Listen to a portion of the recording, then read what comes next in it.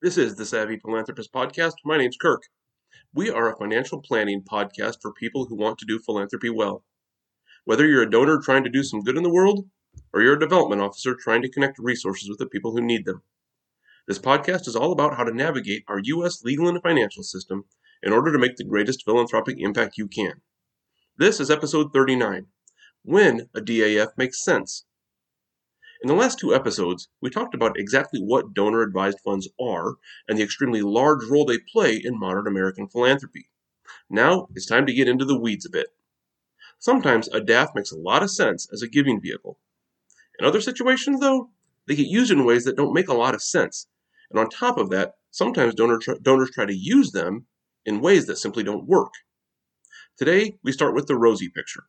We'll talk about situations where giving through a DAF makes sense. Next week, not so much. But anyway, when does a DAF make sense? There are really two primary situations like this. The first is what I call a unique income event. The second is when a donor wants to bunch gifts for tax planning purposes. Let's start with the unique income event. And by the way, that's not a technical term, that's just what I call it. But what I mean by this is that rare year in which a donor receives a uniquely large income. The most common example is when a donor sells a business.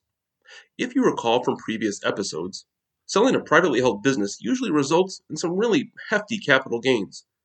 This means that in the year of the sale, the owner is going to see a uniquely large income. But that's not the only scenario where this income issue happens.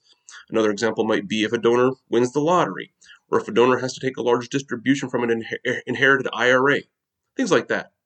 For whatever reason, a donor experiences a unique event that will significantly increase the donor's tax liability in that year.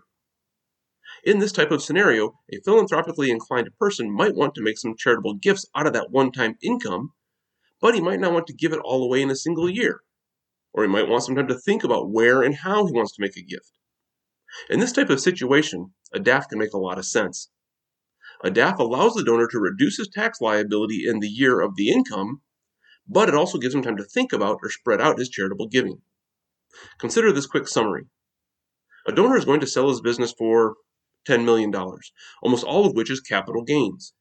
He wants to give a significant portion of the proceeds to charity, but he's so busy trying to keep the business running, as well as negotiating and managing the sale, that he doesn't really have the bandwidth to make any careful, intentional charitable giving plans right now. So he transfers 10% of the business to a DAF prior to the sale. By the way, see episodes 21 through 23 for details on this. But then when the sale goes through, he has significantly reduced his tax liability, and he now has a big bucket of charitable money available. Note that he got the big tax deduction in the same year as the unusually big income event. That's the big benefit here. He can now take whatever time he needs to think about his giving. He won't get any future deductions for distributions from his DAF, but he got a really big benefit at the time when it did the most good. The second scenario where a DAF can make a lot of sense is when a donor wants to bunch her charitable gifts in order to exceed the standard deduction in certain tax years. If you recall, the standard deduction for a married couple in 2022 is $25,900. That means that a married donor's charitable gifts, when combined with any other allowable itemized deductions, would need to exceed that amount in order to get any tax benefit. By the way, if you need a bit of a refresher on bunching, go back and check out episode 8.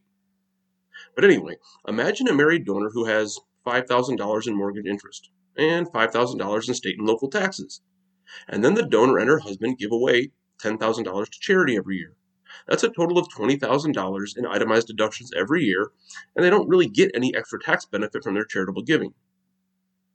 Now, imagine the same couple choosing to bunch their charitable giving. Every 3 years, the couple gives $30,000 to charity and then makes no charitable gifts in the years in between. Well, the donor then gets to itemize their deductions and pay less in taxes once every 3 years. In the off years, they still get the standard deduction, so no harm there. This is where a DAF can work really well. The donors can make that large, once every few years gift to a DAF. Then they can advise the DAF to make distributions to operating charities over the course of those next several years. The charities see absolutely no change to their donations, but the donors have gotten that little bit of extra tax benefit. So, unique income events and bunching. Those are the two major scenarios where I think DAFs can play a really positive role for donors. Definitely something for donors to keep in mind. If you're enjoying this podcast, be sure to click subscribe so you don't miss any episodes. If you know other people who might find this podcast worthwhile, please share it on your social media platform of choice. And if you're feeling particularly generous, a rating or review for the show on whatever podcast service you use would really help to get the word out about the show.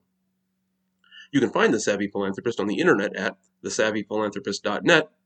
You can find me on LinkedIn at the link below in the show notes. And you can follow me on Twitter, where I am at RossPlan. Lastly, if you have any ideas, suggestions, or helpful insights, feel free to email me at thesavvyphilanthropist@gmail.com. That's it for episode 39. Thanks for listening. Next week, we'll flip this around and talk about some situations where DAFs get used, but maybe shouldn't. Until then, remember, do well, then do good, but always be savvy.